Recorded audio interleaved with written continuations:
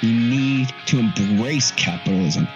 Anarchy! Anarchy! I don't even know what that means, but I love it! It is this hope which is the lever of progress. It's my favorite Fed. To keep one's reactions warm and true. They attack us because we're over there. Is to have found the secret of perpetual youth. Man, you're too pretty to be a libertarian. And perpetual youth is salvation.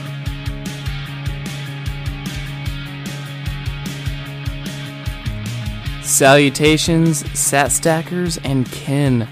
You're listening to a boy named Sue. That is Mr. Sue to you, aka Phil Gibson.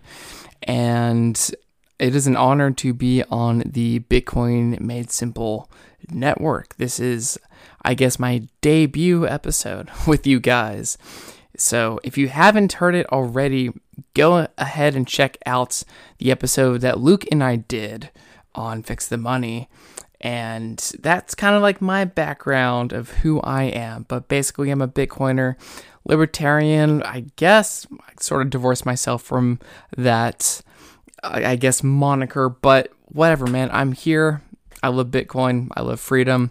And I deep dive into really the macro aspects and geopolitics because, again, my libertarian background, foreign policy, Austrian, econ, all that stuff. So that's kind of where I'm going to be focusing on it. And of course, I'll have guests on in the field, inside and outside Bitcoin. I've had plenty of that in the past, and I don't get too techie, but sometimes I do. I mean, I have people on that know more than I do, so I can learn and take that knowledge and apply it in my life. So you don't have to. Or, of course, take this knowledge and apply it to your life as you see fit. I just do the heavy lifting for you. So, yeah, Corey, Luke, I am so thankful to be on the network and just get the signal out there. And yeah, let's orange pill the world one head by head. And yeah, let's just get into it. So, of course, this is my debut, and a lot of my thinking has come from I sit on the shoulders of giants, of course. You got Mises, Rothbard, you got people like Scott Horton, you've got people in the Bitcoin space, Luke Roman, whatever. But I wrote an article for Bitcoin Magazine on January 2nd of this year, 2022, and it was entitled "Why Jerome Powell's Policies Are Bullish for Bitcoin." And it originated from a man that I discovered in late September of 2021 who goes by Tom Luongo. And he's got a vast history. He was actually like a trained chemist for a while, a couple of decades, I believe. And he's just kind of a Renaissance man. He's got his own place in North Florida on his own farm in a house that he built with his own bare hands. And he runs the hold on, am I going to get this right?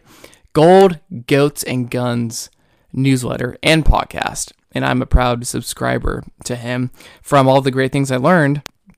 And a lot of this mentality that I guess I'm approaching, bringing forth this perspective, all kind of comes through the heavy lifting that both Jeff Snyder has done and Luke Roman, but really Tom.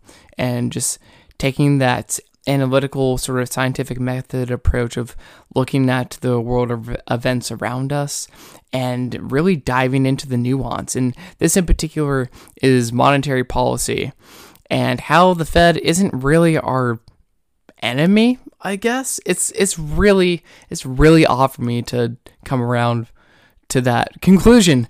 It's awful. The Fed sucks. I mean, I wrote a song called End the Fed. Well, it's really ETF, or really E.T.F.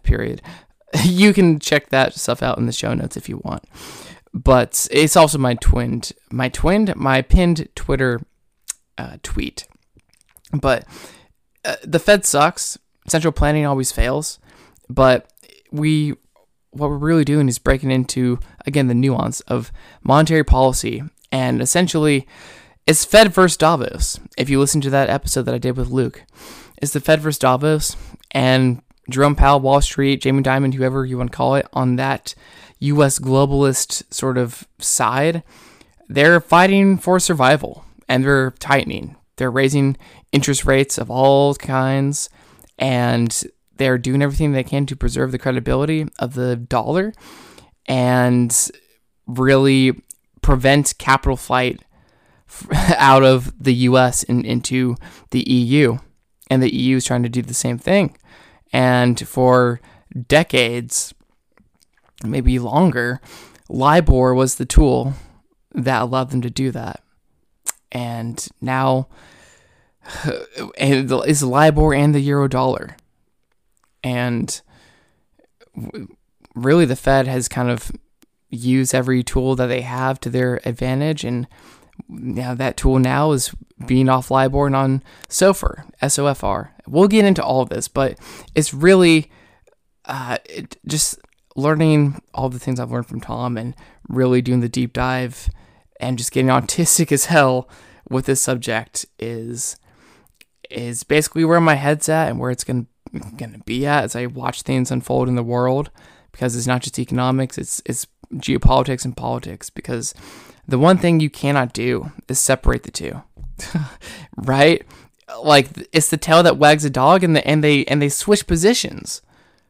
Is it economics that's the tail, or is it politics? It's really kind of a yin yang thing, and I feel like a lot of people in the Bitcoin space really take that for granted. They don't look at it that way because they think, oh, Bitcoin is an apolitical thing. Well, I mean, politics is just the association of people and their ideologies and really understanding incentives. So I guess we're going to get more Austrian there, but you can't separate the two. And that's kind of what my show, A Boy Named Sue, is trying to really unpack. And again, understand the world and take all this knowledge and apply it to your daily life. So that's my story and premise for this episode in a shell. So I'm just going to cut the crap, and big shout out to the sponsors of the show, or sponsor that makes this happen. So Shift Crypto, and they have the Big Box O2, the Bitbox O2, very sleek, simple hardware wallet, because the main selling point for Bitcoin, at least one of the main selling points, is that you are your own bank. Okay? You don't need to trust that somebody is holding your money and that it's actually yours, and you can get it yourself whenever you want. Have we not learned our lessons yet? Have we not learned the sanctioning of Russian reserves and having that basically taken from Russia so they could bail out the EU? Have we not learned from the trucker incident in Canada? Your money's not yours, people. There's fractional reserve banking is being rehypothecated to like the 1,000th time. It's fiat. It's not yours. What is yours is Bitcoin. So long as you take it off the exchange and take self-custody of it, put your big boy pants on or big girl pants on, and just be self-sovereign. This is your money. Use it when you need it. Oh man, throwback to cringy infomercials. Was that JJ Wentworth 877 Cash Now? I think so. Yeah. Whew, throwback. Anyway, they're not a sponsor, but Shift Crypto and the Bitbox O2 is. So pick it up. It's pretty simple, and just take self-custody. Be self-sovereign. Because really, that's why we Bitcoin, is self-sovereignty. And what's even more self-sovereign is discounts. Everybody loves discounts. So you can get your discount with promo code Bitcoin Made Simple when you go to Shift Crypto, and you'll get 5% off. So, hey, you're welcome. Tell them Phil sent you. And yeah, that's shiftcrypto.ch, and that's promo code Bitcoin Made Simple. All caps, no spaces. Get them while they're hot. So anyway, that's my spiel. I'm Phil. Great to meet you guys. Happy to be on the network. Corey, Luke, hats off. And I like to end my monologues like this with a little saying that My human geography teacher from my freshman year of high school would always say when people were complaining about too much homework or if it was too hard or maybe he was just being snarky or a dick, I don't know. But his response to them every time would be, own your failure. Own your failure. And this kind of goes back to what self-sovereignty means. Own your failure. Learn from your failure. It's your failure. It's no one else's problem. Don't point the finger at someone else. It's you. And that's what Bitcoin really emphasizes because it's your money. It is your time and capital. And if it's with someone else, if you're trusting some other entity and you're just going to give all that responsibility over to them and not yourself, it's not really your money. It's not really your time, or you're pissing your time away. So own your failure because God knows. Our so-called leaders do not. Davos, the Cabal, Atlantis, your boss, I don't know. I mean, these people are just, they are villains. That is what it boils down to. And central planning fails, as we know, but they have the hubris to think that they're going to win because they've been winning for years upon years. So own your failure. Take self-custody of your Bitcoin because God knows our so-called leaders do not. You don't need them. You're your own leader in your own community. So, with that said, my name's Phil Gibson. You can find me on Twitter mostly for now until we all get shadow banned as they're calling us psychopaths now. We went from Bitcoin shadowy super coders to psychopaths, and I am a proud psychopath, as you will see currently on my Twitter name, Phil Gibson, proud psychopath. So you can find me there at Mr. Sue. That's MRPSEU. The show is called A Boy Named Sue, PSEU, like the Johnny Cash song, but pseudonymous, all that jazz. And like the show, give it a 5-star rating, give it a review, share it out. But yeah, that's me, that's my story, and I'm sticking to it. And let's get on with the episode. This is my conversation that I had with Tom Luongo, and it's going to set the stage of the monetary war that we are currently at, and really diving deep into the nuance of what's going on. And really, the more you know, knowledge is power. So this is my debut on the Bitcoin Made Simple network. It's been a pleasure. Hope you enjoy it. Share the episode. And until next time, again, own your failure because God knows our so-called leaders do not. Enjoy this conversation with me and Tom Luongo. Salutations, Seth Stackers and Ken. You're listening to A Boy Named Sue. That's Mr. Sue to you, aka Phil Gibson. Once again, I am just blessed with the pleasure of having Mr. Tom Luongo back on the show. I'm a proud patron of him and the Gold Ghosts and Guns, just everything he does. And I've just had my brain rocked since I think I had you on in October, I think. Something like that. It was, I think it was right after, it wasn't right after you either became a patron or like, dude, I need to have you on the show. I'm okay. Well, I'm willing to do anybody's show once and then figure out whether or not it's, so I'm back. So obviously the first time around was good. So, yeah, for sure. Yeah, I think it was October. So when we were discussing the Fed thesis about whether or not the Fed was actually, quote unquote on our side or not. So I think that's what we talked about the last time.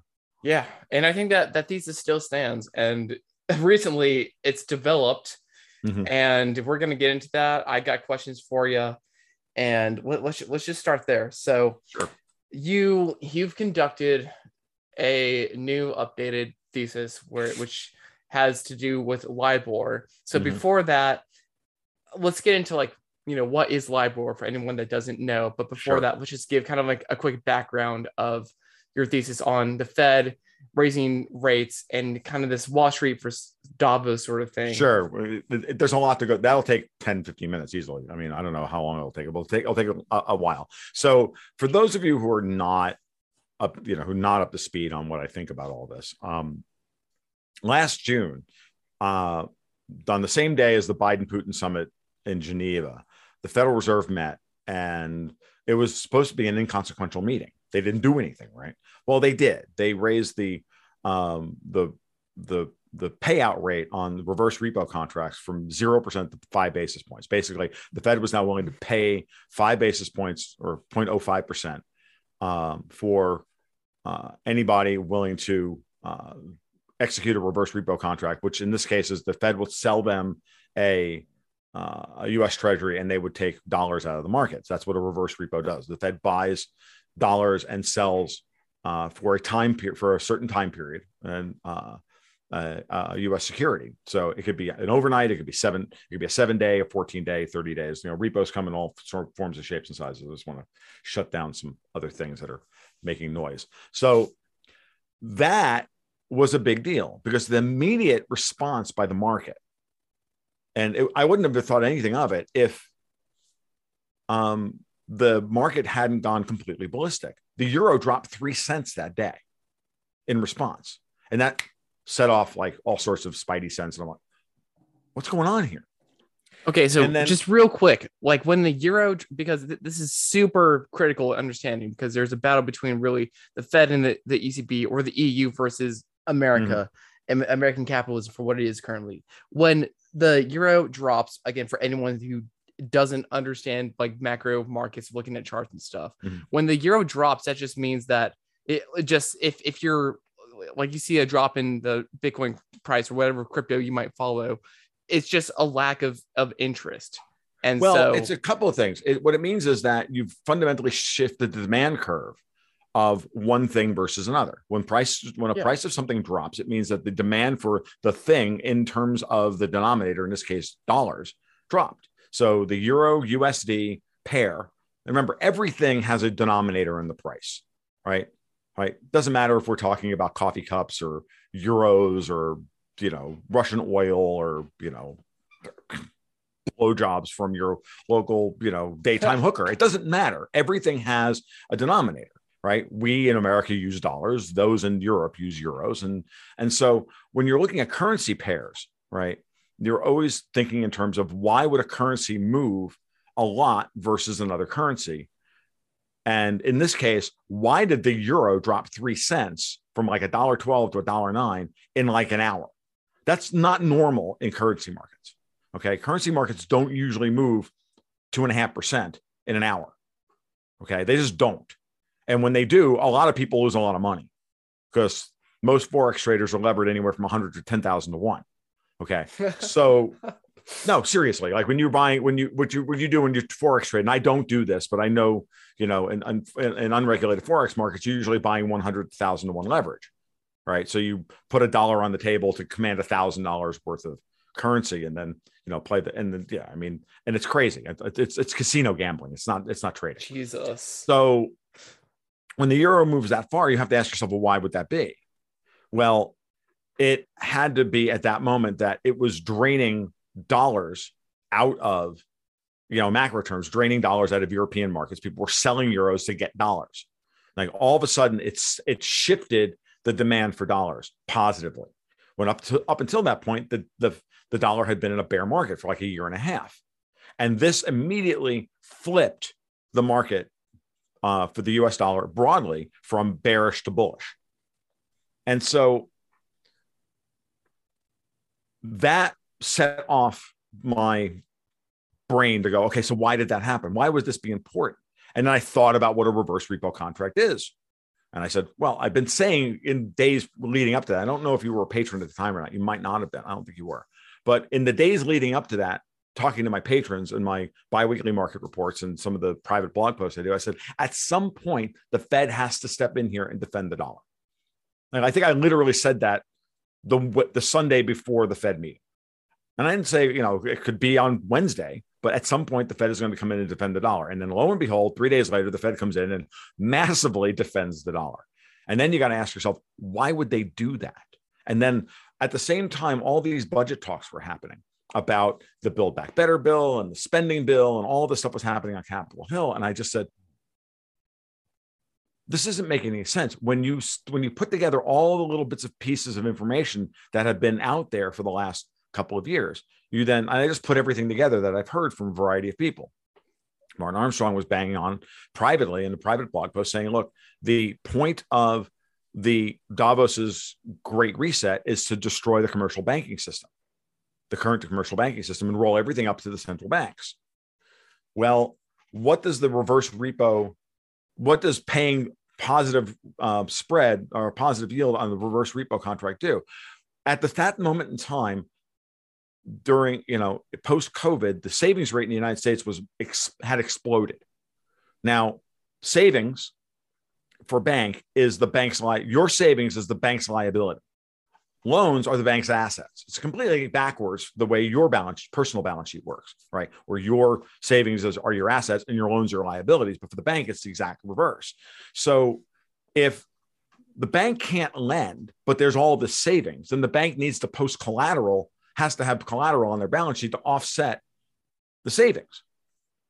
Well, that's where you go into the reverse repo market to go get collateral, form of USTs, US Treasuries. So that's what the Fed did. So this was an immediate mechanism by which, and it had been rising for a while, right? That we had 400, the balance on the reverse repo facility, the carry balance went from $450 billion over the course of 3 months to $1.7 trillion. And now part of the reason why the Fed did that was because the Treasury would be spending a lot of dollars into the market that they had raised during the Trump administration, last days of the Trump administration. And all of a sudden that spending was going to start hitting. And that was one reason why a lot of macro analysts, certainly guys over at Zero Hedge, thought the Fed was doing this. But it was deeper than that. When you went through all the numbers, the Fed still literally drained over $700 billion worth of it. This is base money. This is not credit money. This is base money in the global supply of dollars. These are not credit dollars. These are real dollars. When they go onto the Fed's balance sheet, they're M0. They're not M2 or M3. So when you're pulling base money out of the system, that means something. When you pull that much base money out of the system, the Fed has now gone immediately from loosening monetary policy or loose monetary policy to tight monetary policy without actually raising interest rates or without raising the headline Fed funds rate, their lending rate. They tightened monetary policy by using the reverse repo facility as opposed to the Fed funds rate, which is the one we all talk about in macro terms, which they just raised for the first time ever 2 weeks ago, right? That set me going, okay, so why would they do that? What's going on here? And I started just thinking through it. I'm like, I just don't believe that U.S. commercial banking interests here in the United States would be okay with a bunch of European shitbag fucking eugenicists controlling U.S. monetary policy.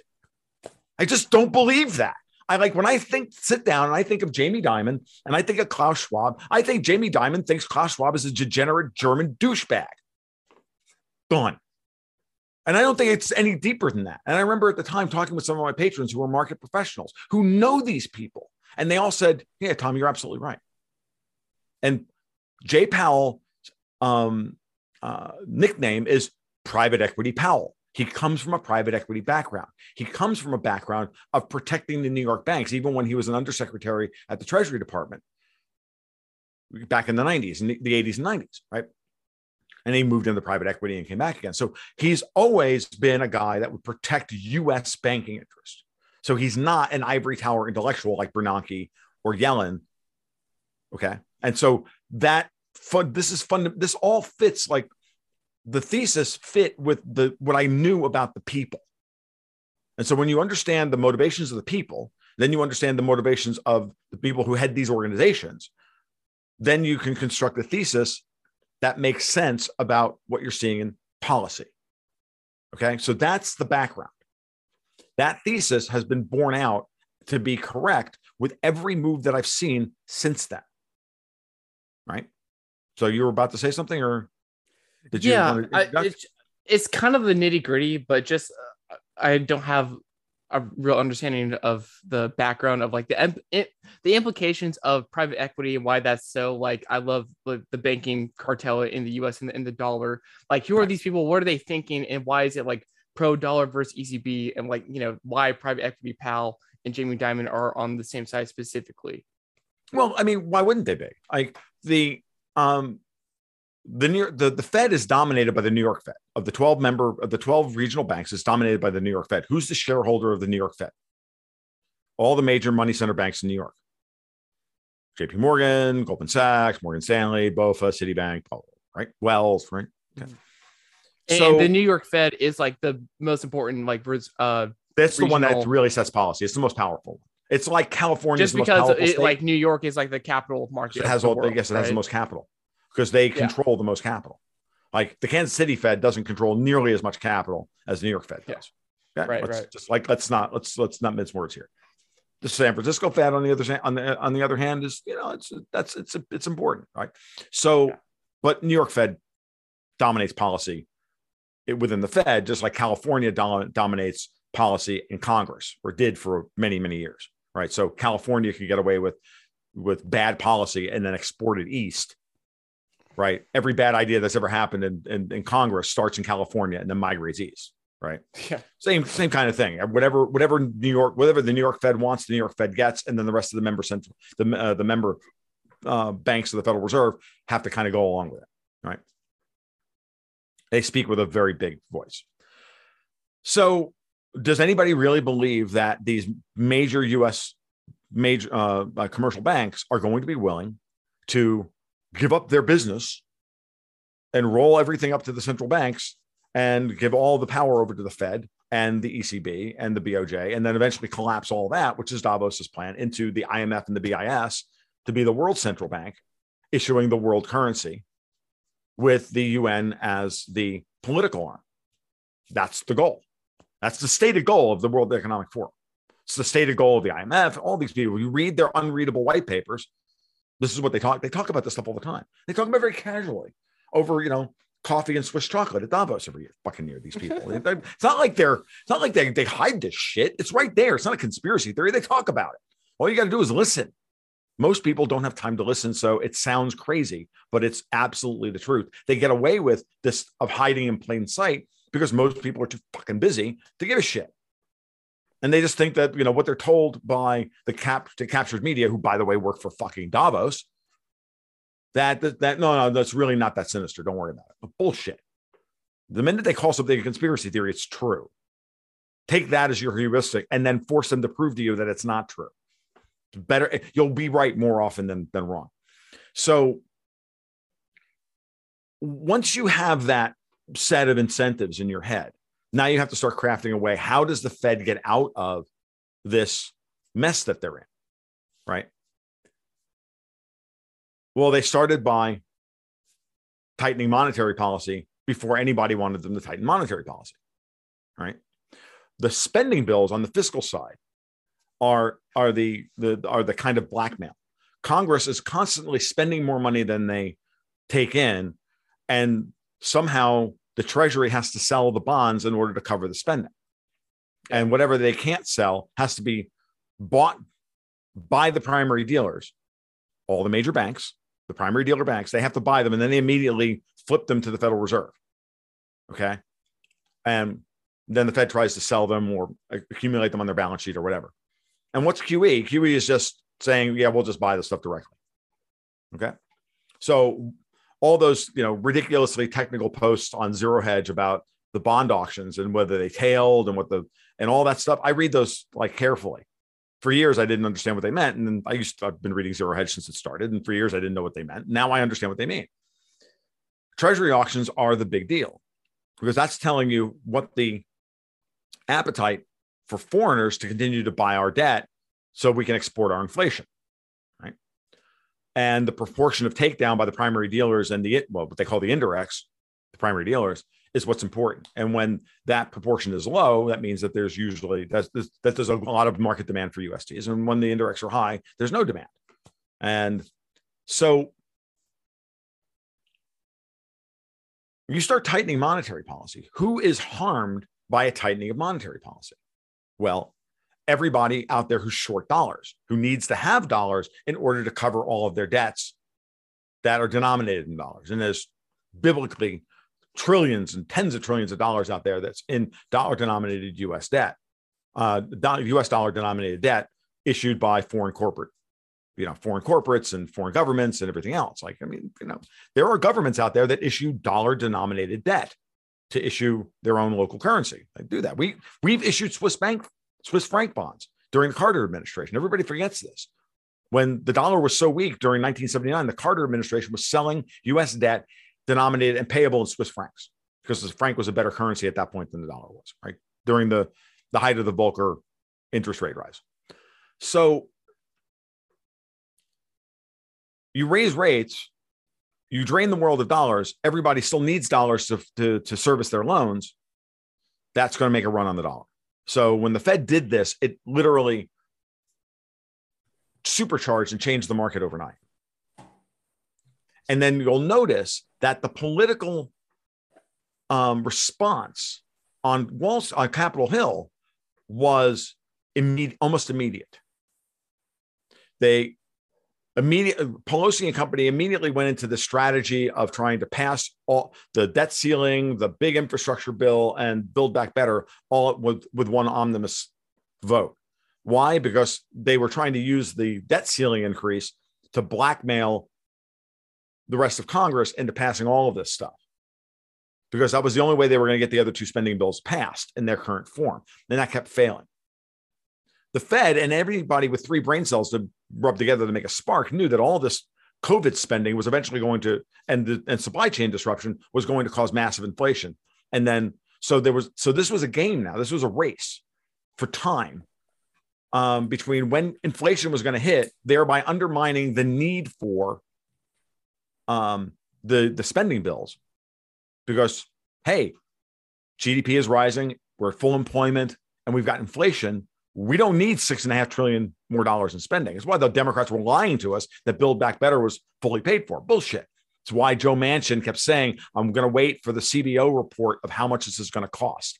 That's why when the CBO report of the Build Back Better bill came out and said it's not revenue neutral, it's going to be $6.5 trillion worth of spending, and all of that spending is front loaded in the first 3 years of the bill. Which is crazy because Joe Manchin is a Democrat from West Virginia, which makes him a fiscal conservative, like blue dog Democrat. Okay.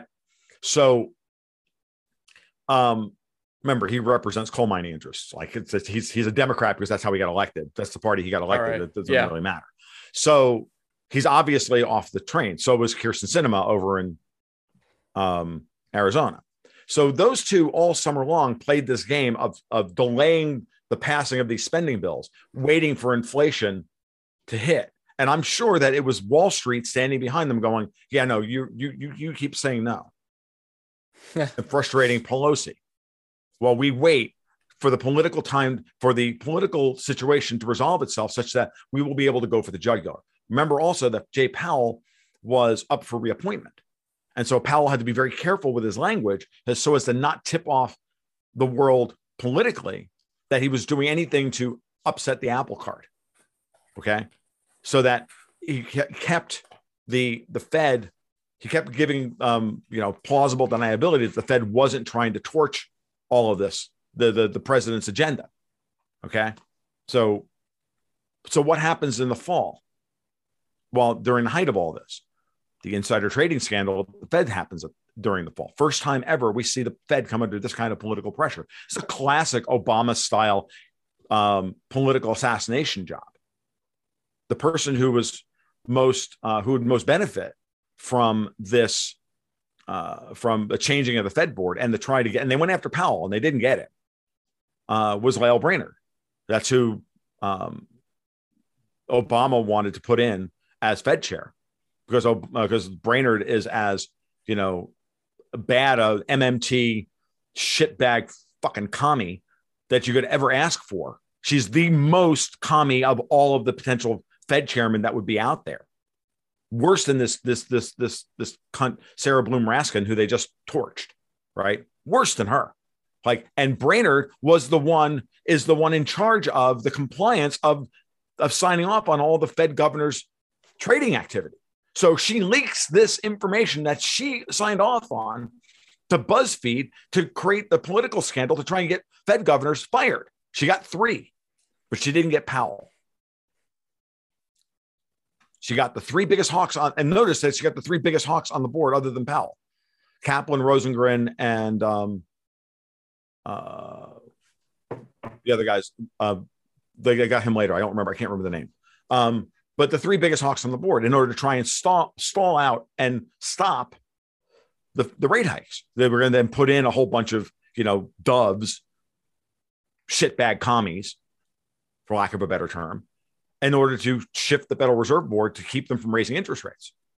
Now, who is the one organization out there that cannot afford for the Fed to raise interest rates?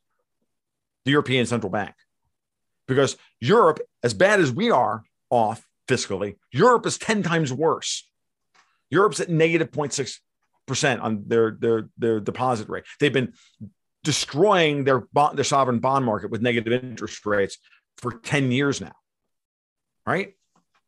So who's harmed by this? And so when you see the euro drop by 3 points and European bond yields bust out to the upside and forcing the ECB to go, come in and start trying to buy up the market and expand. And the ECB expanded their QE program in response to this. So this thesis fits that this was a targeted attack on the ECB, who is the primary, vector for Davos's power, along with the Eurodollar markets. And I have to explain that in a minute as well. So just real quick, hopefully this doesn't take too much of a tangent, but Davos ECB Europe is trying to destroy the economy of Europe. Well, also, yeah, they are because they need to build back better. They want to just make them like all just fucking like serfs and starve them. Well, what they want to do is they want to do away with the member central banks of the individual and roll all the power up to the ECB and then issue a digital euro. Right. Okay. And cancel all the debt or cancel most of the debt, issue some perpetual debt and pay it in digital script. This is George Soros's plan. This is when he talks about consoles. That's what he's talking about. Yeah. So they have to keep them on like the drip line until they destroy American banks. But they've got to keep capital from flowing back into the United States. They got to keep capital frozen in Europe by making the United States into a shit show, politically, culturally, economically, right? Yeah, so gotcha. Because capital flows to where it's treated best, right? So it's being treated like shit over in Europe, but if it's being treated equally like shit in the United States or worse, then money will stay in, then the capital won't flee Europe. Right. But if it starts getting treated better in the United States and the interest rate spread between the central banks rises, which is where it's going right now, that's the trajectory, then capital is going to go and get a better rate of return on US debt over here than. So once those spreads rise in such a way that they are greater than the spread between inflation in Europe versus the United States, then will just flow into Treasury, into tips and other things, and inflation protected products here in the United States. So, in broad terms, like for the, there are market professionals who can explain this far better than I can. But I understand this at the 30,000 foot level and well enough to be able to talk to kind of a layman plus level understanding of this. So, and then you just start thinking about this in terms of games theory, and this is where these theses can come out. And then I have market professionals come in and go, "Oh, you're absolutely right, dude, and here's why." And they're all talking to me privately behind the scenes. By the way, like they're coming out. The bigger my profile gets, the more people are coming in from behind the scenes and going, "Oh yeah, you're absolutely right about this. This is so true. I worked this desk over here doing, and I heard this." Yeah, it's like, "Oh, by the way, this bank is Davos. This one isn't." Yada yada yada. So they're all using my terminology now. It's just fucking hilarious. Again, not patting myself on the back or anything. I'm not trying to break my hand, patting myself on the back or anything. I'm just saying, cool. I'm getting I'm out here on a limb talking about this stuff, and I'm getting confirmation from professionals behind me. And that helps me to say, okay, I'm right. And now I can build off of this. And now I can build the next layer of the argument. Right? Yeah. And that's where we are today. So you asked about LIBOR because on Tuesday night's live stream, I blew everybody's mind when I started talking about how LIBOR fits into all this. So here's the thesis, but what's missing, right, is the catalyst by which the Fed can actually do this. What's the thing that glues all of this together? because this sounds good, but if you listen to Jeff Snyder over at Lombard Partners, and the guy who does Eurodollar University, he's brilliant, and you should listen to Jeff because he's a very smart guy, and I've learned a lot, tremendous amount from Jeff. The Eurodollar market, which is the offshore dollar market, okay, and Eurodollar is a term just for all offshore dollars. It doesn't matter if they're held in Hong Kong, Beijing, London, Frankfurt, Rio, wherever. It doesn't matter. Offshore, not in the US. And just to append on the Eurodollar, the way it works is basically any euros in an account can be sent to another account and be just changed into dollars. They're not euros in any way. They are dollars held in foreign banks. Period. They're not euros at all. They're just dollars held in foreign banks. So at a Frankfurt branch of Deutsche Bank, a company or a bank holds $20 million worth of dollars in their bank account. They can issue loans against those $20 million in reserves and create more dollars and the aggregate create more dollars in credit than the Fed can through monetary policy. Take the word euro out of Eurodollar and just say offshore dollars. Offshore dollars that are okay. And because the Eurodollar idea started with it, 90% of the offshore dollars were in Europe post World War II. Okay. And it just became a term of art of the industry, but it just means offshore dollars. These are dollars. They're not yen or Hong Kong dollars or Singapore dollars or Malaysian ringgit or euros or rubles or anything else. They are dollars held in foreign banks. Okay. In foreign accounts. That's weird because I mean, like, it's Wikipedia just lying to me, which isn't a surprise. But the way it lays it out, it's like, well, these are euros, and then if we send it to this account over here, those euros will actually be converted into dollars instead. Like that's the way they're not. I mean, they can be, but there's still dollars being held overseas, right? They're like, it doesn't matter if they're being held as U.S. Treasuries or they're being held as dollars. Right? At the end of the day, they're dollar-denominated assets being held in foreign banks. They could be offset with other things or whatever. And yes, Wikipedia is 90% of the time lying about just about everything that matters. So these are actual dollars for all intents and purposes. And you can issue dollars off of any of these reserves. Okay. And so the Eurodollar system and the Eurodollar futures curve that exists to offset the risk and, anticipate the Fed funds rate is used as a blackmail tool to control Fed monetary policy. And the key to understanding this between the Eurodollar system being able to create dollars, more dollars than the Fed can create, and Congress forcing the Fed to create dollars that we can't afford to pay back in the form of debt, the Fed has almost no control of their own policy. The Fed has to liquefy the entire world because it's being blackmailed by both Congress and the offshore dollar markets. Now, what's the mechanism that actually makes that work? LIBOR. LIBOR is the London overnight London interbank overnight offer rate. Okay. London interbank offer rate, right? LIBOR. There's a HIBOR over in Hong Kong. There's a Euribor in Frankfurt, blah, blah, blah. LIBOR. Up until recently, LIBOR underwrote every debt instrument in the United States was written against LIBOR. So your mortgage is LIBOR plus 1 or LIBOR minus 1, and your car loan is based on LIBOR. Everything based on LIBOR. What is LIBOR? Is it a market rate? No. 18 banks in the city of London get together every night and decide based on what they're seeing in the market, supposedly, and they set the rate. So if the Fed decides to raise interest rates and that starts draining dollars and starts draining the capital system in London, what happens? And in Europe, what happens? London raises the LIBOR and all the debt here in the United States has to react as well. It's completely coupled to whatever's happening in Europe. So they have control of the freaking monetary policy. The Fed tries to raise rates. This is why we've seen the Fed raise rates and then immediately go, oh my God, and then they have to cut rates. Why? Because the commercial banks here in the United States, the regional banks are all going under because the debts are blowing, because every debt that's indexed to LIBOR is blowing out and people can't service the debt.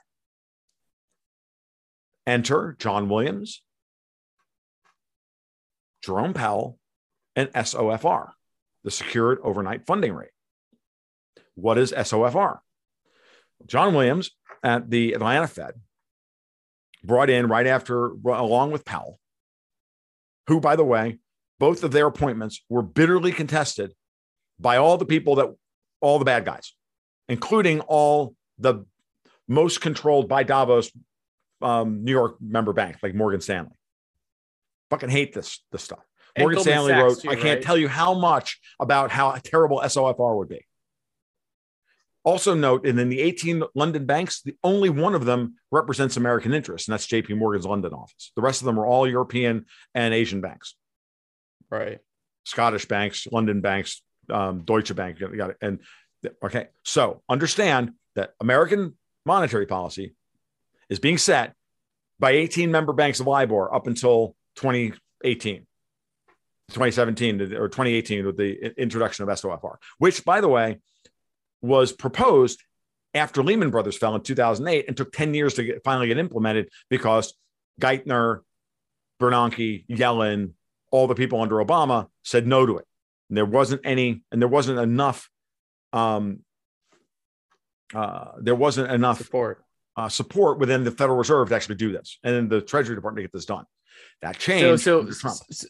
So for decades, LIBOR was kind of like the status quo, and then it wasn't until very recently, it sounds, SOFR. How long has since? Okay, so SOFR SOFR went into effect, I think, in late early 2018.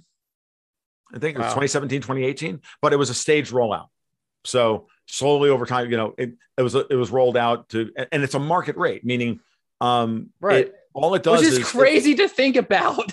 Right. It's actually a market rate, and it's a market rate of quote unquote free transactions market based. Right. It is a market rate because it's based on the transactions that are actually done between U.S. overnight lending between, and based on hundreds of thousands of transactions that happen every day between American banks. Right. So it's actually built on real trading activity by the people who have a vested interest in the debt that they're trading. Yeah. And they're indexing. Right. Unbelievable that we actually didn't have this system previously. Right. So what SOFR does it's a market rate that is reflective of the current state of affairs in the overnight lending markets, the overnight money markets here in the United States. Slowly, all of the debt in the United States is being indexed now to SOFR. It took 4 years. And at the end of 2021, no debt issued in the United States as of the end of 2021 will ever be issued against LIBOR ever again. SOFR is now the law of the land. Nice. Note, in 2022, SOFR became 100% of all new debt instruments written in the United States, the indexing rate. Now, we had already mostly approached that point, and all old debt, like old 30-year mortgages and whatnot, they were, a lot of them were refinanced under SOFR, the contracts rewritten. And so this has been a 4-year rollout because it's been very successful. SOFR is what the market wanted desperately. And so the take-up rate on SOFR indexing for debt, went through the roof the minute it hit the market, and it was allowed. It was a staged rollout in various products, and eventually until the entire market. So now, what do we have? We now have a decoupling between the Eurodollar system and the U.S. monetary policy. So just real quick, it's been for decades until the last 4 years, the Eurodollar system and LIBOR basically running and controlling American banks. Like, regardless of what the Fed does, other than increase all the other rates, that's been the status quo for decades. Yep. Yeah. That's what actually allowed the rise of Davos and the international banking cartel to the level and the international oligarch cartel that we have today. This created this massive explosion of credit, and then the ability to command real goods in the marketplace with fucking phony credit created by European banks or Hong Kong banks or whomever. Everybody has been victimized by this, while these people have used this VIG to their advantage to arrogate more capital and more power to themselves, undermining governments, undermining elections, manipulating currency markets, causing color revolutions, and all the rest of it. And this is fully why it's a war between central banks. Yes.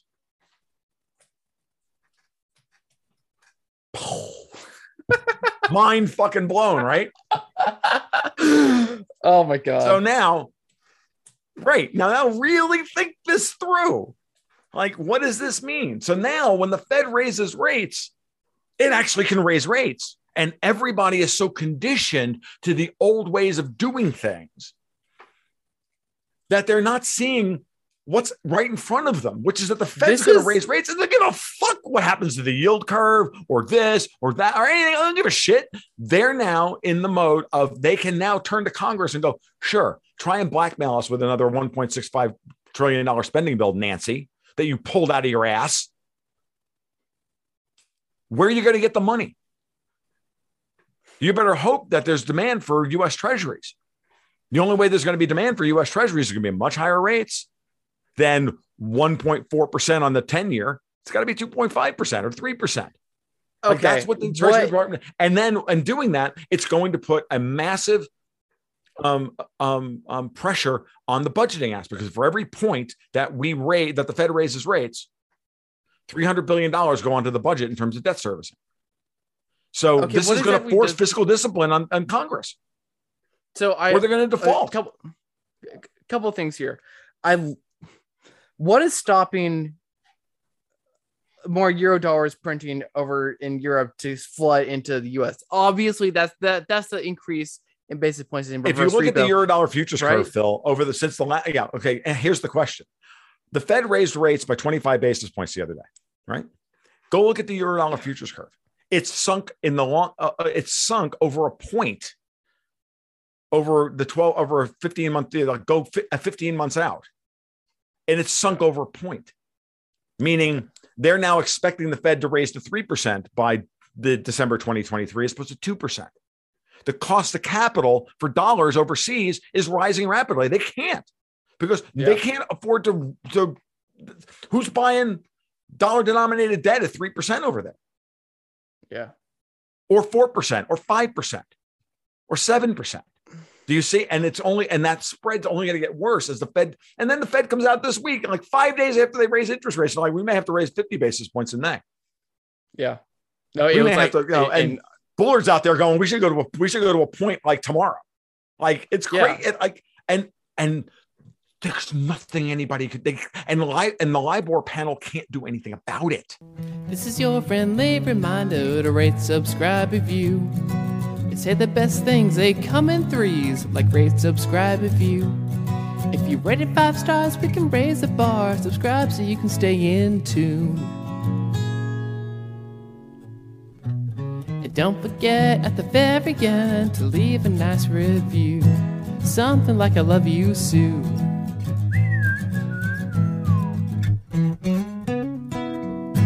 Rate, subscribe, review, please. Thank you. Yeah. And I Congress is Monday. It's beautiful. It's great. No, I think it was like Monday or Tuesday. It was a $1.715 trillion moving into reverse repo, and it was like 0.3. So like 30 basis points. Yeah. In total have been raised in reverse repo. Yeah, well, it was, essentially what the Fed has done. What the Fed has done is they've kept the reverse repo rate at 5 basis points over the base rate.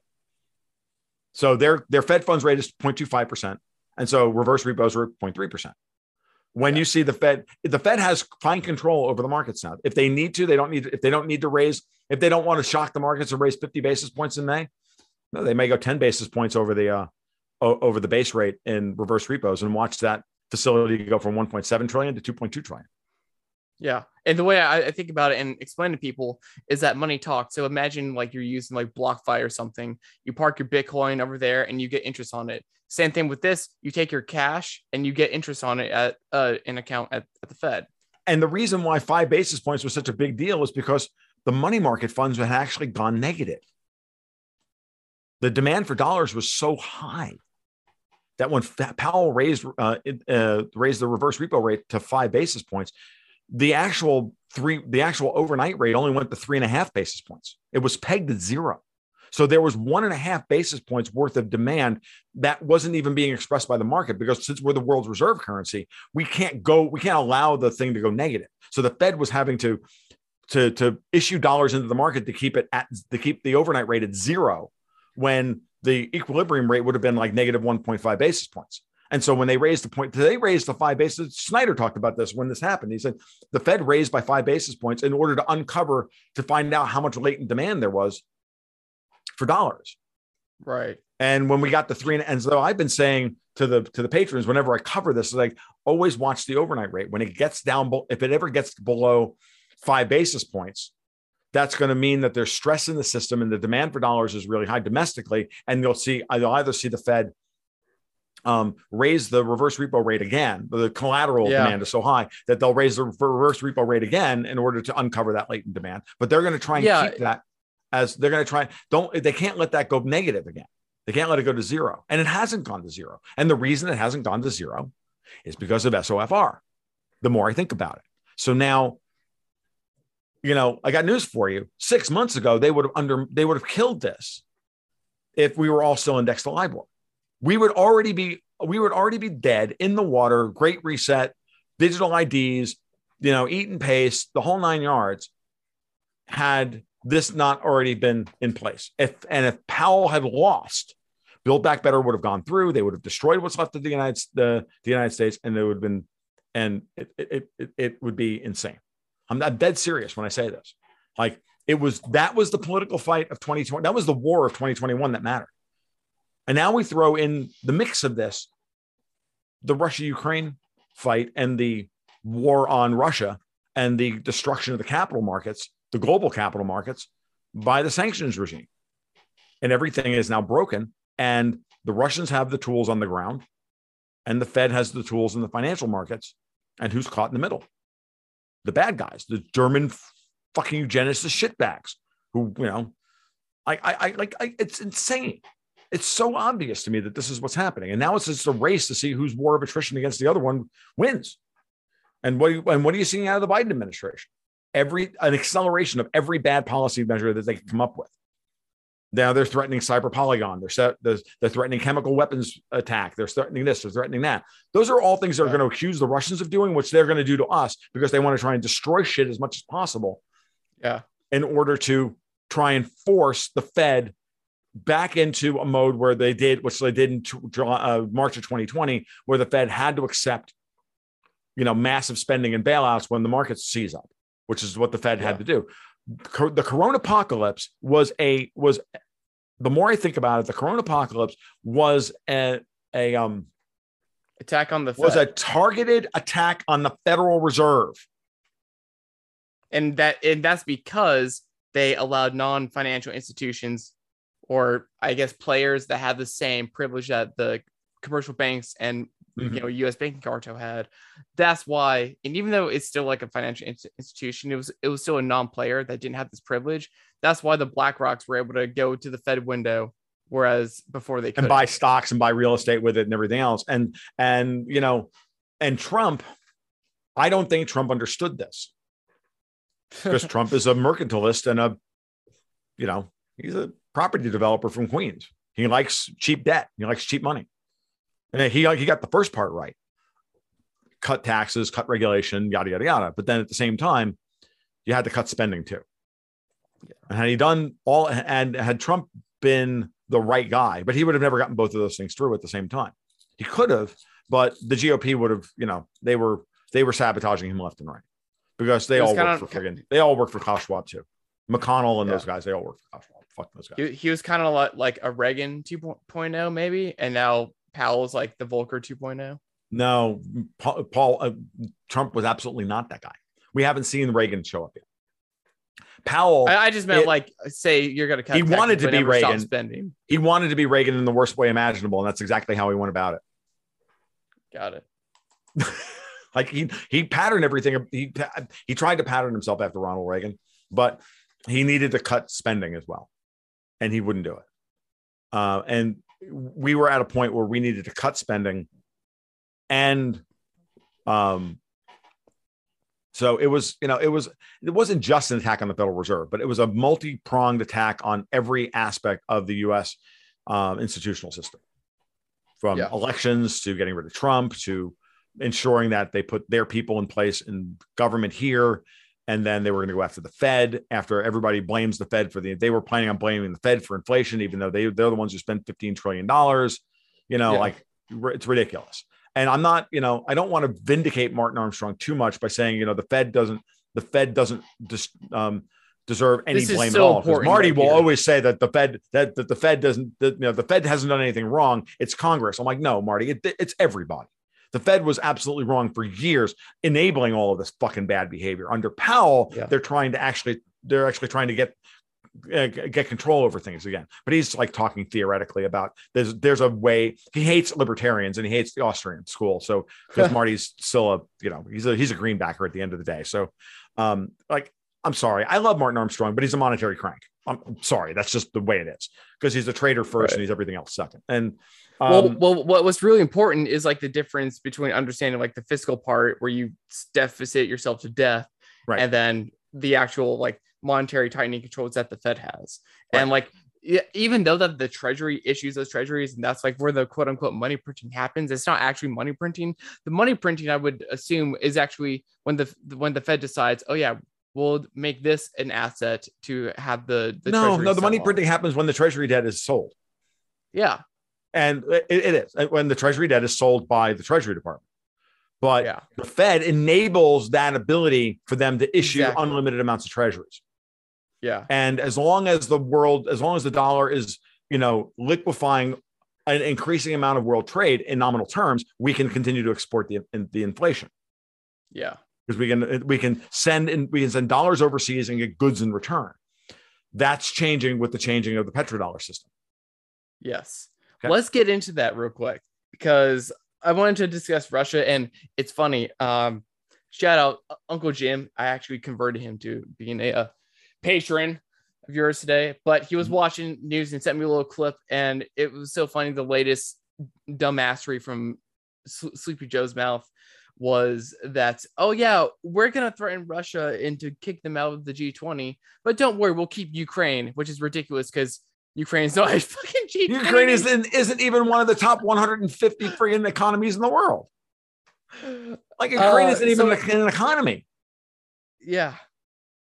Like, it's just like a sandbox for like a pandemic experiment or a panopticon, whatever. That aside, look, I wanted to discuss Russia and kind of like the history of the ruble crisis, which you kind of like bring up a lot, and just kind of fast forward to, like, first of all, why that's important, and then bring us to what we're looking at today as they demanding payment in rubles for their oil. And now they'll say, oh yeah, and we'll take Bitcoin too. It's like, it's funny how they brought that up instead of like gold, because you would think they would go gold first. No, they know they already have a means by which to convert all this stuff back into gold. Because remember, they produce over 300 tons of gold a year domestically, and they're kind of tight with the Chinese, and the Chinese have a physical gold settled futures market in Shanghai. Yeah. So they don't really need to go to a gold backed ruble, but they will kind of de facto, and it won't be an international version. It will be a two-tiered monetary system. So let's go back to how the Russians have responded to the beginning of World War III, which happened in February of 2014 when the Maidan blew up and Yanukovych was ousted, and because that was the beginning of World War III. All right. I was paying attention back then. What is the Maidan? The Maidan is the uprising on the square in front of the Ukrainian parliament, which the uprising on the Maidan square is what, eventually there was the shooting, and then they stormed the Capitol, and they got rid of they stormed the thing and got rid of Yanukovych. And the last of the color revolutions was successful. That was the last successful color revolution. Okay. So World War III started in February 2014. And then when that started, Russia reunifies with Crimea. The Donbass breaks away from the rest of Ukraine. There's a brief civil war that goes on in that area of far eastern Ukraine into 2015, which is eventually settled with the Minsk agreements into a frozen conflict. The four signatories to the Minsk agreements were France, Germany, Ukraine, and the Donbass. No United States, no UK, no Russia. Everybody forgets this. Everybody says, oh, the Russians aren't implementing Minsk. The Russians aren't a party to Minsk. Fuck you. Everybody signed off on the UN resolution saying the Minsk agreements are the only way to settle the Donbass, including the United States, including the Brits, including the French, including the Russians, and everybody else in the UN resolution. And yet the US was in there telling the Ukraine not to implement Minsk. So fuck everybody who thinks that Russia's the aggressor here, because they're not. They're just the guys who invaded. They're just the guys who went first. But the fight was already scheduled, and the bell had already rung, and it was just a matter of who was going to throw the first punch. But mostly the time and the place had begun. Just think of February 2022, late February 2022, as the boxing match started on the 16th, and it was just a matter of who was going to throw the first punch. The Russians threw the first punch on the 24th. We were planning on arming Ukraine to the point of attacking in early March. And the first 30 seconds of round one, the boxers, didn't really do anything. And then boom. And then the Russians like boom, and then flurried and took the guy and took the other and took NATO into the wall and put him up against the ropes and started beating the crap out of him. That's what happened, metaphorically speaking. But the fight was already decided upon. And it was decided upon by the West. Because for 8 years, the Russians were like, dude, if we keep doing this, there's going to be a fucking war. And you're not going to like the outcome. So let's negotiate. No. You're wrong. And more. Okay, but let's go back to the ruble crisis of 2014. So what happens then? So the roots of this conflict start then in June of 2014. What happens? Or July of 2014? What happens? The last day of trading of Q2 in 2014, oil closes at a little over $122 a barrel. It was it was a technically important, statistically important breakout level on oil to the upside. I actually went long oil and Gazprom in my newsletter I was writing for Newsmax at the time. On the first day of trading of Q3, oil dropped like $12. And then oil just got destroyed over the course of the next 4 months. And the ruble sank. So the ruble came under pressure as the oil went lower and lower and lower from $125 a barrel. Did it tank just because like fear of war and coup and capital flight? No. It was a fucking operation, Phil. By the Obama administration in Davos, they took the price of oil down and they just created the market was overly bullish, and then they just used momentum and they kept driving it down. Okay. And then they kept driving it down. They used, and then I don't remember the details over the course, but the headlines kept moving the market. But really, it was a matter of they spent money and they crashed the futures market. Yeah, because in general, that's easy to do with any market because it's all paper, right? Right, especially in the oil markets. Remember, at the time, the Shanghai contract for oil, the futures contract didn't exist. Really? No, it didn't exist at the time. The Sheepy contract didn't come into being until I think 2015 or 2016. So. All right, so the ruble comes under pressure as oil drops from 125 down into the low 30s. Eventually, and the Bank of Russia is spending foreign exchange reserves to defend the ruble and defend the ruble and defend the ruble. And this is going on until finally late mid-November, Putin says, stop defending the ruble. Stop intervening in the markets. Let the ruble float. Let it float. It goes from the high 20s, low 30s, up to a high of 81 versus the dollar. At the same time, Putin goes forward gets past a massive economic liberalization package, which rejiggered the subsidy system within Russia away from oil and gas towards agriculture and industry. So the money that the Russian state was bringing in, the subsidies got changed. And the way the Russian state was moving their trade surplus around and investing in the country shifted away from oil and gas, which no longer needed the support. There's many other things that go along with that story. And I could spend a half an hour discussing that, and I'm not going to, because I go into that for hours on end, and I'm not going to. It's why the ruble fell that quickly. What's was that? like the main takeaway. We put sanctions on them, and we cut their corporates out of the ability to roll over their debt. And they knew that in December 2014, over $50 billion worth of Russian corporate debt would have to be rolled over. Gazprom, Rosneft, TNK, Lukoil, whatnot. And they rolled the debt over. So as opposed, right, meaning, well, the debt was maturing, and when a corporate bond matures, you got to pay the capital back. Yeah, the coupon. Yeah. Okay, you're not paying the coupon at that point, so you can either roll the debt over or issue a new bond to the bondholders and say, "Hey, here's the new price. It'll cost us a little bit of money. We'll have to spend a little bit of money to raise that." And what would have been normally a $2 or $3 billion rollover became a $54 billion payout because the debt couldn't be rolled over because the Russians were barred from trading with various member banks, various European and American banks, sanctions over Crimea. So that's how we engineer these crises. We put sanctions on, which make it impossible for the country, for the corporate debt to roll the debt over, and then it becomes a extreme funding crisis overnight, where the country has to where the companies have to pay off the bondholders or default, or the issuing country has to bail them out. So either way, it was going to be a big $50 billion hit, and the Russians paid it. And they paid it because they had the savings.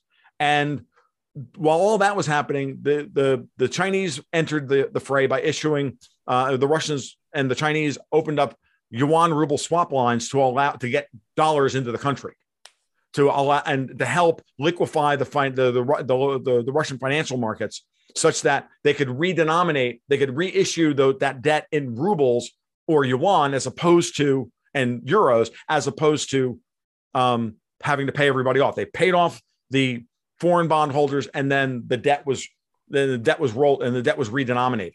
Okay, so China that was the first time China really entered the mode to the system, entered the fight to support the Russians in the financial markets. It was the first time that happened. When that happened, it stabilized the ruble. The ruble started to drop, and I doubled down on Gazprom, and I made my people a lot of money. Because doubling down on Gazprom at $2 at that point, and the ruble trading at 80, the ruble then moves back into the 50s. You get 60% currency appreciation along with the share price appreciation. It was crazy. People doubled their money in 3 months. So in a way, did China bail them out?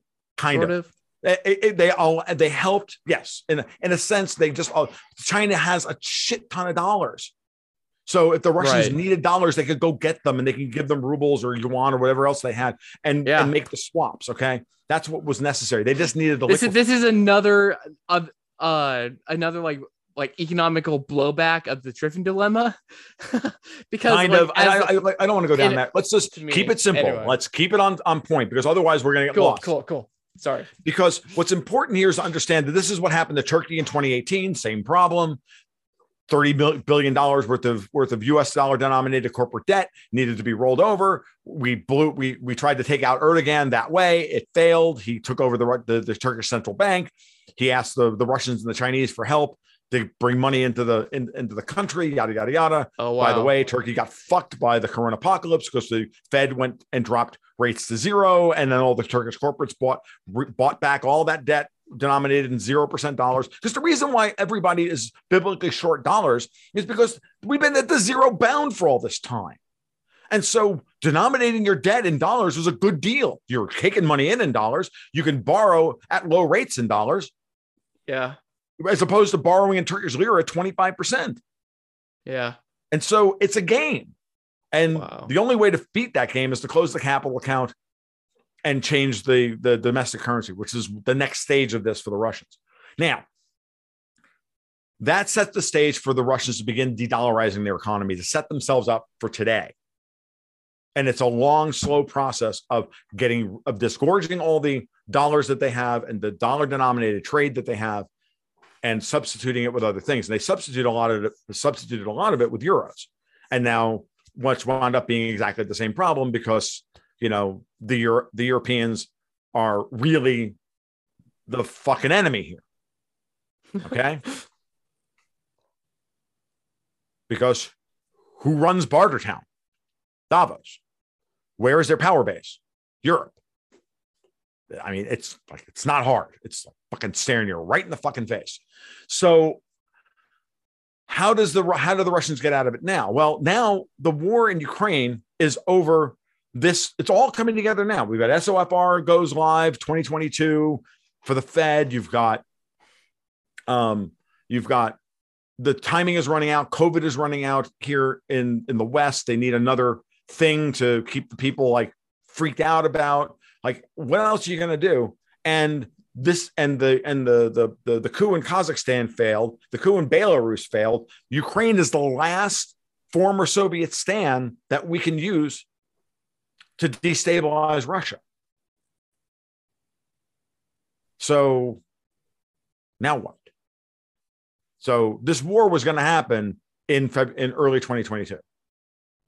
No doubt in anybody's mind. So now the question is, if you know the fight's coming, how do you deal with it? Well, you deal with it the way the Russians have done it. You go first, you attack in such a way that you neutralize the weaponry and the war preparations that NATO has done to prepare the Ukrainians to fight against the Russians by fighting a different war, and then they're fucked. And now it's a financial war, because the U.S. and Europe were always going to respond with sanctions from hell. We've been saying it for a year. If you do X, Y, and Z, sanctions from hell. And what did they do? They did what Justin Trudeau did to the truckers, the people who supported the truckers' revolt. They destroyed the idea that your savings is yours. They destroyed the validity of the banking system. They destroyed the idea that they destroyed the very idea that if you engage in wrongthink, we will deperson you. And we will steal your money. And we will steal your life. This has been going on all through COVID, the vax passports, the this, the that, everything else. Mario Draghi over in fucking Italy saying all the unvaccinated are no longer a part of our society. Oh, really, Mario? Fuck you, asshole. That's what a lot of Italians are thinking right now. If I could just get that motherfucker by his perfectly manicured fucking hair, I could beat the fucking shit out of him and throw him in a fucking garbage, because that's where he belongs. But they can't, because they're fucked. Institutionally, they're fucked. They're paralyzed. But that's what needs to happen. And it's going to happen. And that's what Davos is scared shitless of at this point. So they're all bluffing, because the Russians have the sanctions hammer. They have always had the sanctions hammer. They've always had this weapon at their disposal, which is their massive base commodity presence across all freaking commodity classes. And while you can argue all day long that it's not particularly a high value add society and economy, guess what? When you've destroyed and disrupted supply chains of base commodities around the world, the really complex web of division of labor and global trade rests on moving Russian commodities at stink bid fucking prices around the world. All your valuations are based on that. You raised, yeah. How many times have I said, you've heard me say in the last 2 weeks, the world has always focused on what would happen if oil went to $200 a barrel. And no one's contemplated the very idea of $5 a pound aluminum. Do you understand that aluminum is supposed to trade at 85 cents? That when aluminum gets to $1, it should be an auto short. Like the dumbest trader in the world can make money shorting aluminum at $1 or $1.02. Do you realize that? We're trading in fucking aluminum $4 a pound. Copper is $5 a pound. The last time copper was $4.50 a pound, we were in the middle of Lehman Brothers.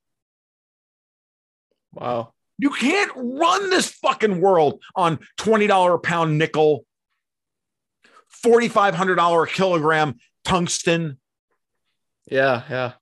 Okay? You can't run the world on this shit. For a $3 a pound lead, tin, like urea at $100 a freaking pound. What the fuck is people thinking? Yeah, which is like ironic, because I run it into people on Twitter. It's like, oh yeah, Russia is actually taking a really big sacrifice and they're hurting. It's like, how the fuck can you say that? All they have to do is say, look, we take rubles. So all you unfriendly countries, fuck you, you got to pay us in rubles. Well, how are we going to do that? We're not allowed to buy rubles on the open market. Yeah, maybe you shouldn't have put the fucking sanctions on you, dumbasses. I don't know. Just thinking, maybe. Like, go get rubles. You know where you're going to get rubles from? You're going to get rubles from the fucking Indians because they're doing rubles for rupees, and the Chinese are doing rubles for yuan. And you're going to have to go trade with them to go get rubles to go be able to buy oil. Now, all of a sudden, it's going to cost you money in the market where it used to be to your currency advantage to give the Russians your better currency than their shitty currency because they would take euros. Now, what used to be Russian euros, it's funny. I'm just thinking about this now. Russian euros grade always traded at a discount to Brent crude, whereas Saudi oil would always kind of trade at a slight positive to Brent crude.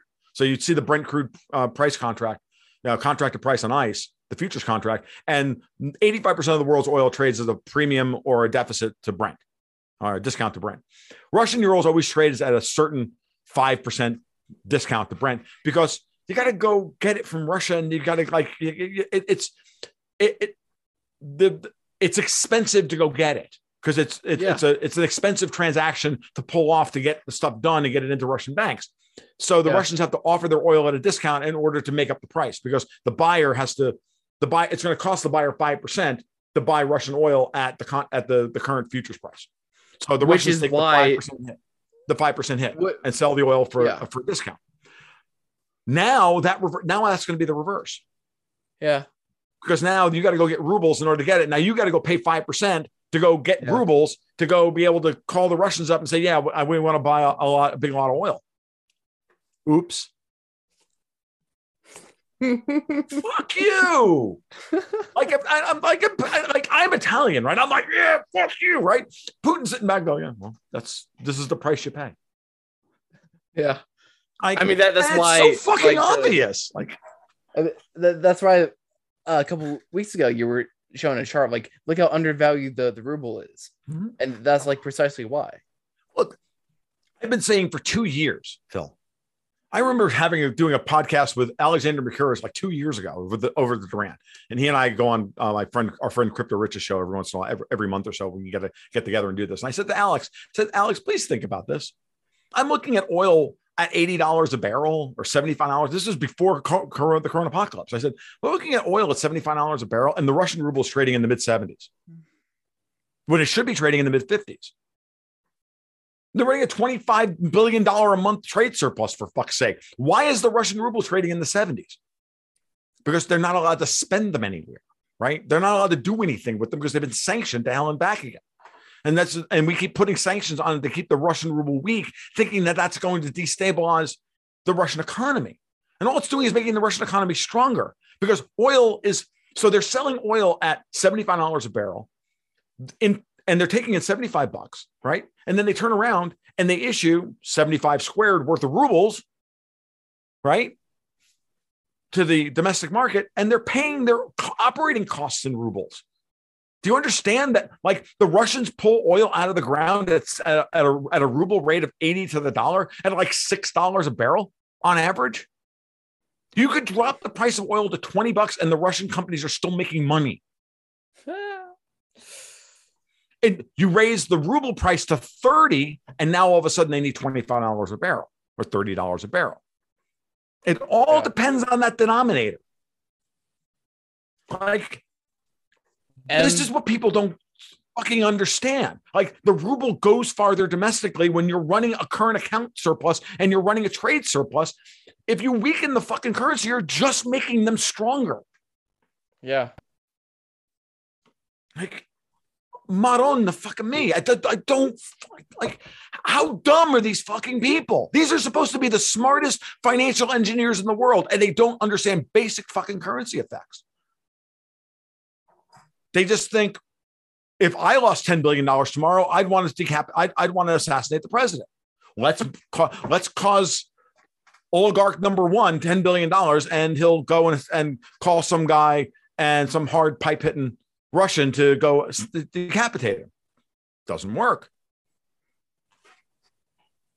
Didn't work in Iran. Hasn't worked in China. Hasn't worked in Russia. There's a reason for that. These are old civilizations with a different perspective on time, with a different cultural and national identity, cultural identity. And when I was talking to Joaquin Flores on my podcast the other day, and I just keep bringing up that same quote. What's that? Oh, it was just such a good episode. Everyone needs to listen to it. Yeah, no, I was saying it brought the quote. In America, we think 200 years is better. It's better to look at Europeans. To Europeans, 200 miles is a long way to go. And in America, 200 years is a long time. It's very important to understand that perspective difference. We have never lived, we as a society have not lived through one cycle of history yet. And I'm macro cycle in history is around 310 years. Four lifespans, four average life, human lifespans, around 310 years. Okay. Do that math. Think that through. One complete cycle of the 4 generational thing, right? 4 stages of life, 4 cycles. There's also solar cycles that comport with that and a variety of other things. The Russian society has lived through 5 of these. The Chinese have lived through 10 of these. The Persians have lived through 15 of these. They see the world fundamentally different than we do. Yeah. And I mean, it like the whole Russian thing. I mean, they're kind of being forced to divest from oil, and that just goes sent to every other sector of their economy. And it's as you, I guess, sorry, I'm just like brain blast emotions. Can't no worries, speak right now. Take your time. When I haven't looked too much into God damn it, what's his face? Pat Buchanan, but like how Putin's like if Pat Buchanan became president, but for Russia. Oh, like, right, it just kind of sounds like too good to be true, because this is like the best thing you could do for a country or a nation. And it's like, well, I don't know. And it's weird. And I agree with like that hermetically sealed unit of the KGB and how what Joaquin was talking about in the podcast, for those of you who don't. He talked about that on mine too. And like how he was like a Russian deep state sleeper cell that was sold off as an oligarch and basically flipped the switch and said, fuck you, and is divesting his power as president and is actually making his country greater. Like, is this like clown? This must be clown world. Well, again, it depends on, I if you have not watched Oliver Stone's The Putin interviews, I don't know if you have or not. Have you watched those? I will. Oh yeah, you absolutely should. They're on YouTube. You can find them. You absolutely. But like, how do you know he's not full of shit? Like, well, dude, like just watch them, okay? Like, just watch them, okay? Like, I'm serious. He's asked. Putin is not. You can tell when a guy's lying. Okay, the tells are very obvious. You can tell. Just watch them, and you'll see what you'll see what you've got. It's the first half an hour of the first episode when they're going over his history, because Stone's asking him, where you were born and how many your brothers and sisters and why did you go into the KGB. And I think everybody should just watch, even if they only watch the first 30 minutes of it, because of the first episode. You can watch all of them if you want, but certainly just watch Putin talking about his background, and you'll get a measure of the man. And you can bracket for however much you want to think that he's blowing smoke up your ass or whatever. You go, you take your cynicism and you run and do your thing. I don't care. I happen to watch that, knowing that I've watched him give that talk enough times to know that, like, this is who he is. He's he lives that life that he says that he lives. He doesn't drink. He still works out. He's 70 years old. He's got a bad hip, so he doesn't do judo actively anymore. I mean, he got real judo injuries, and anybody who's done any amount of martial arts knows that when you get to 70 years old and you've done as much martial arts as Putin has, then you just can't freaking throw people the way you used to. You can't fight the way you used to. You just, your body's it's really hard in your body. I mean, martial arts is wonderful and brilliant and everything else, and and it'll especially contact martial arts. It'll fuck you up when you get older. So, it's like you joined the KGB from what I can tell, he joined the KGB when he was out of school because that was the next thing to do. He was prepared for it. That was what he was being prepared for. That was the next stage of it. That's where he was going to go. And he willingly went into the KGB because it was an honorable profession for him. Think about, being born in the 50s in Russia and Soviet Union, and think about that during the height of the Cold War. Your two older brothers died during World War II. You're the youngest of three. Your parents have only got you left. Like, it's a really big deal here. Like, it's I think, again, going back to the top of the discussion about Powell and Jamie Dimon, like, know the people you're dealing with and try to get an honest assessment of who they are, because it'll tell you a lot about what you're dealing with. Like, it's like the CEO character test when you're trying to establish whether or not you should invest in a company or not. Just looking at the chart and the PDE ratio and the market share and blah, blah, and all these valuation metrics, and not, which is what Wall Street does because it's easy, but they never go into, is he a good CEO or not? Does he have a good strategic vision? Does he know what the fuck he's doing? And I remember, I tell this story all the time. Like, I remember saying to my partner and friend Dexter White years ago, I said, I was thinking Microsoft is looking really interesting here. And he's like, no. This was like, I don't know, 2009, 2010, whatever. He said, no, I'm never buying a share of Microsoft until Steve Ballmer is no longer CEO. That was the end of this conversation. It had nothing to do with their product line, their share price, their dividend, or anything else. It was, no, Ballmer's the worst CEO I've ever seen in my entire life. He's a terrible manager. He's a terrible CEO. I'm not buying the company. Mind blown, because I was a numbers guy up to that point. Okay. Yeah. So it's the same kind of thing here. Everybody's like trying to analyze this war and these movements through the numbers, right? Yeah. Can the Fed raise rates by a point? What will that do? Can the Fed do this? What happens if the yield curve collapses 20 basis points or this or that? Everybody's falling back on their area because they're doing that because they're falling back on their area of expertise. Yeah. And they're not thinking about what the numbers actually mean.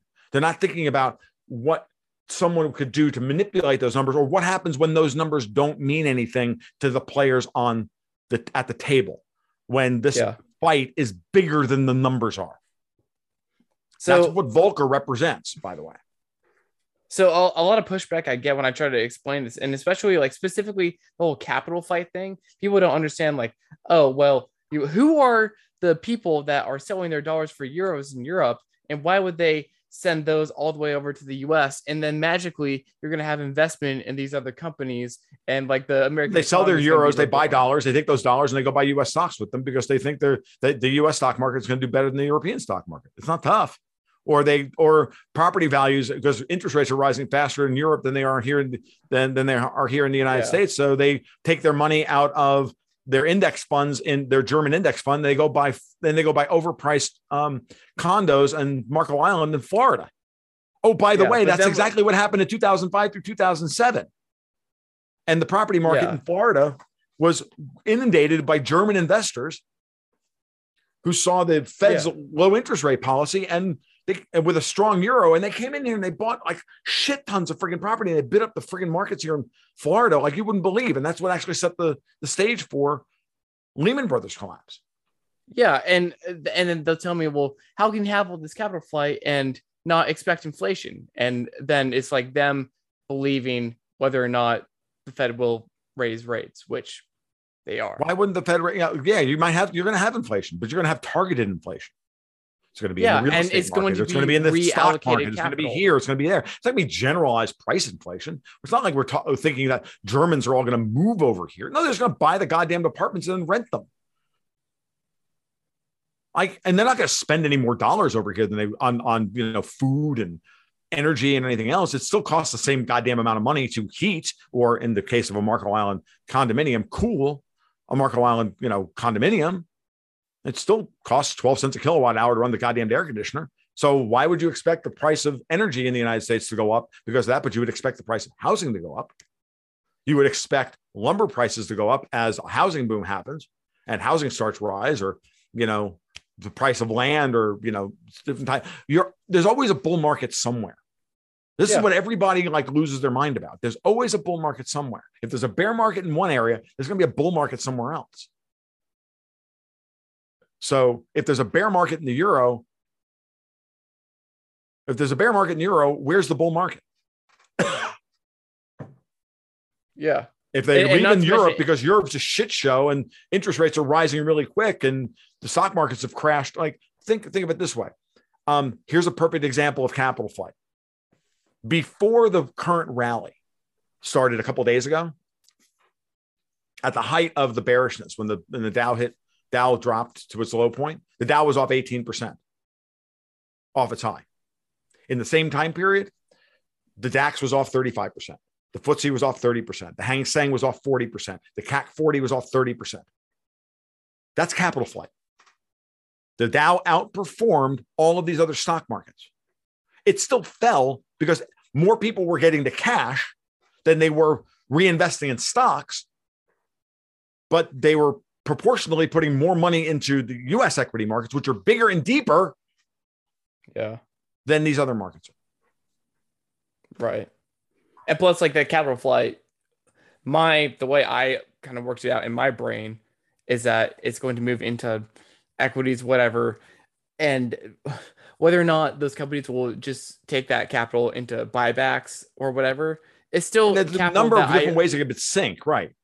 Yeah, but I still in my head I'm like, well, there's more money and they'll probably invest in the company to create more products, and so you have more products and less money chasing, so it will even out, right? And it will get sunk in different. It'll sink wherever money is going to flow to where it's treated best. Yeah. And if there's an opportunity to invest in expansion of American companies that can take advantage of the lower interest rate, even a moderately lower interest rate environment, though still rising and whatnot, then they will. I mean, this is what's going to happen. And money is just going to flow where it needs to go. And you can do some predictive. Exactly. You can do some predictions as to where that's going to go, what it's going to look like. And and this is a very simplified version of this. Again, we're talking macro here. We're not talking micro. Don't go into the weeds here, because there's all sorts of other things that start happening. I watched a great interview between Mike Green and Daniel DiMartino Booth the other day about passive investing and the effects of passive investing on equity indices. And don't for a second think that that those effects aren't massive within the market. And Green makes a really persuasive argument that, we could see the Fed raising interest rates and forcing and creating deficits in one end of the thing. And because of volatility trading, that, equity markets rise just as a function of volatility, first volatility suppression. And then, there's all sorts of weird things. I don't want to, I do a bad job of explaining his thing. I think what I'm trying to say is listen to that interview and then understand that there's a whole nother layer to what's happening in the markets than we're even aware of. And then that'll blow your mind as to, why equities can be overvalued or in clown world valuations like we've had for as long as we could have. And it's not as simple as, the Fed printed all this money and it all flew into the stock market. That's a bad analysis. Yeah. Bad analysis, by the way. Has always been. But would an equally bad analysis be that increasing rates will cause capital reallocation and price correction? Because I don't think that is. And I think that's what we're going to see. But we may not see it to the extent that people were talking about. Again, going back to LIBOR versus SOFR. Because in the past, whenever this happened and we started, and disproportionately when the Fed would raise rates, disproportionately, it would affect the Eurodollar markets harder because it's more sensitive to the liquidity flows. And so therefore, then you would see an extreme move in LIBOR as a response, which would then translate into an extreme move in, variable interest rate based debt here in the United States. Now with that decouple, the Fed can raise interest rates, and we haven't seen LIBOR could blow out and SOFR might not move at all. And therefore, we don't see the rate shock that you would normally expect, what JP Morgan would call the VAR shock, value at risk shock, that we would normally see, that we've seen in past cycles. And then everybody's going, well, why is this happening? That doesn't make any sense. I don't understand. This is, and then they just default to clown world. When it's not clown world, there's an honest to God mechanism that could actually be in effect here that has changed the rules of the game.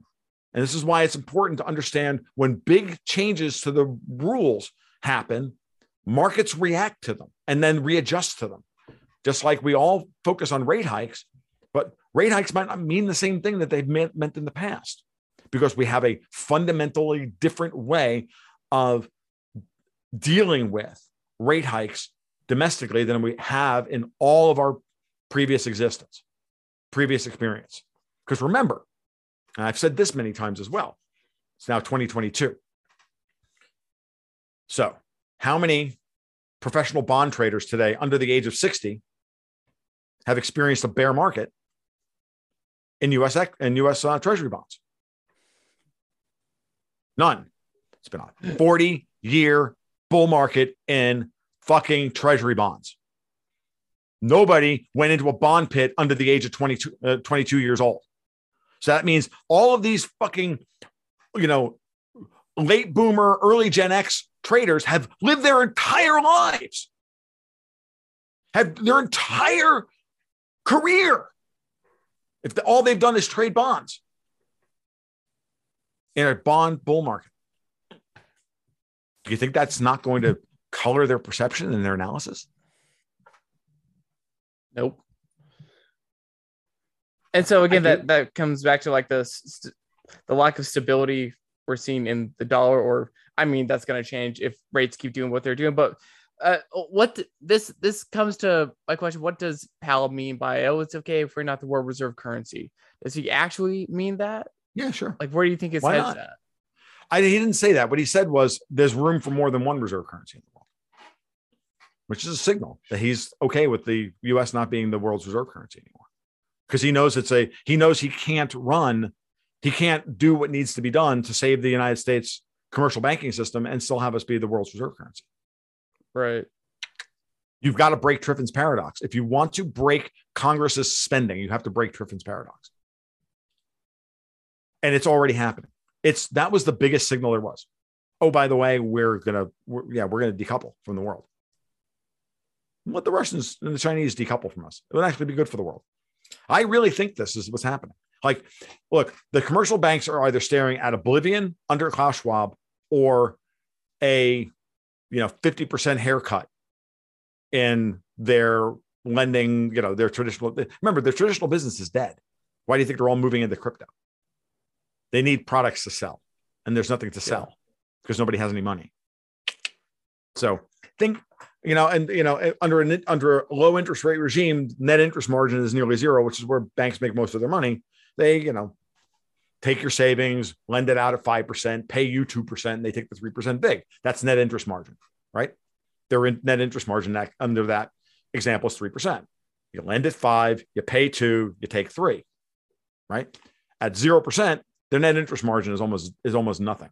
That's why they're all gambling in the casino. That's why they're only making money in their investment bank portions. That's why the Chinese wall between traditional banking and investment banking doesn't really exist, even though it kind of exists legally, but everybody's peeking over the fucking wall. Like, come on, talk to Chris Whalen and he'll tell you that nobody believes that shit. Saying that shit, he's been saying that shit for 15 years. He's absolutely right about it. Like, the banks have to do what they have to do in order to survive and make money. And, that's just the way things are. So if we can get back to, now the regional banks don't work. The regional banks operate differently because the regional banks are actually doing local lending on local projects, but the big New York banks are not. And we need a devolution of that power out of the big banks. And we don't need any more banking consolidation in the United States. And I think that if the Fed, goes through this process with SOFR and other things, I think, I'm making this point. This is a very, very early embryonic thesis. And I'm going to have to go in a couple of minutes because I do have another phone call. But I just wanted because I actually have a phone call with somebody that I was going to He was going to challenge me on this and privately, and so I want to chat with him. So, Woo. yeah, no, cool. I mean, I again, embryonic. This is the way we get better at these things, and only by bringing up ideas like this can we, error check, test our theses in the real world, talk with other people about it. Otherwise I'm just sitting there, yelling into a vacuum. I may be right, but I'm still yelling into a vacuum, right? I may be wrong, and I'm yelling into a vacuum. Hopefully I'm right. So I'm yelling into a smaller vacuum than previously, where everybody goes, yeah, you're right about that. And then they can actually trade based on it. And maybe we can shift the perception. So I don't know. Like, I'm still waiting for the Turkish lira to collapse. And I was right about Turkish lira. I'm still waiting for Zero Hedge to tell me that I was wrong. They haven't. They didn't publish any of my articles saying that Erdogan wasn't a madman. Did you notice that? I noticed it. I think it's really funny. Because they were like, it's going to collapse. I'm like, no, it's not. They're running the Russian playbook. It's not going to work. And they didn't scrape any of those articles because they didn't agree with them. It's fine. I don't care. Whatever. Okay, but your embryonic thesis about SOFR and LIBOR and that discount. That's really, I just caution people to don't take this too far yet. Really start to think about it. Talk with anybody who's a fucking repo guy or a bond trader or this or that. I mean, seriously, this is a big deal. Because if I'm right about this, then everybody's conventional wisdom about what's going to happen when the Fed aggressively raises rates is going to be wrong. And then it's going to get really interesting. It just seems like there's too many people that are so embedded to what they've been used to for decades that they just have that bias. Of course they do. Everybody does. And you got to remain flexible in this thing, man. I mean, that's the hardest thing that I do. Like, I have to have people, you've got to be willing when you get data that is discontinuous. Like, I wanted to believe that the Fed was a bad guy. And then Jerome Powell raised interest rates. Yeah. And then Jerome Powell raised the RRP rate by 5 basis points. And at that moment in time, and I'm like, really? Oh, fuck. And I was like, it's like this big, it was like the big aha moment. I'm like, oh shit. What does that mean? Oh, fuck. And then you start thinking about it, and you got to remain flexible. You can't be so wedded to your own, sniffing your own goddamn farts all day that you're right about everything. You can't. You have to. This is Davos's problem. They are so convinced they're right, or so convinced they're powerful enough that they can force rightness onto the world. That's why they're going to lose. Yep. Central planning doesn't work. Yep. So I think that's a good place to stop, to be honest with you. Yes, I agree. Thank you so much for your time. This is great. No worries, man. No worries. Appreciate it. I'll let you go. And just for anyone who might be new listening, where can people find you? Sure. So the blog is over tomluongo.me. You spell it like my last name, Luongo. You can follow me on Twitter at TFL1728, and you can sign up like Phil over at Patreon/Gold Goats and Guns. Everything is actually centered through the blog. You can sign up for Patreon there. You can find the podcasts all there and everything else. So just go there. I get scraped to all these other places like Zero Hedge and Lou Rockwell, but that's not, though everything originates from the blog and then propagates out into the world from there. Okay. Awesome. So, great, Tom. Enjoy the rest of your week. Thank you. You too. Thanks, Bill. We'll be well. Bye. Yeah. What an absolute legend. Am I right or am I right? Again, major thanks for Tom for giving me the time to break all of those complex ideas down so I can facilitate those ideas forward to you guys. Did you take notes? If you didn't, maybe go back and do that. And Tom's making the rounds in the podcast world, and the more you do something, the better you get at it. So some of the recent episodes I've heard him on are just so tight and consolidated, and repetition is key, man. But yeah, that's the world we're living in right now. So it's going to be really interesting to see how exactly all of that unfolds in the next month or two or a year. Dude, I can't even think without peeing my pants. It's exciting and frightening all at once. And we know Bitcoin's going to come out king either way. So again, big shout out to Shift Crypto, the sponsors making this happen, and an even bigger shout out to Corey and Luke at the Bitcoin Made Simple podcast and Now Network. I'm very, very, very thankful to have come aboard and just contribute this knowledge and share it and just get myself out there to more lovely ear holes. So if you liked what you heard, share it with a friend, family member, buddy, stranger on the street, I don't care, and rate it 5 stars, maybe give it a nice review, or don't, whatever. I can't tell you what to do. I'm no authoritarian working for Davos. I'm no young world leader. I am in my own right, though, because I own my failure. And God knows our so-called leaders do not. So with that said, once again, I'm Phil Gibson. You can catch me at the Twitters, at Mr. Sue. And we'll just wrap it up and do it all over again next week. So again, big shout out to Corey and Luke. And thank you for listening. Oh, and one more thing to add. If you want to watch the YouTube version of that, I'm going to throw that in the show notes. And the song that you're hearing in the background, that's me. So if you want to check out my music, I wrote a song called End the Fed. And I'll throw that in the show notes as well. So, and there you have it. Anyway, see you cats on the flip-flop later!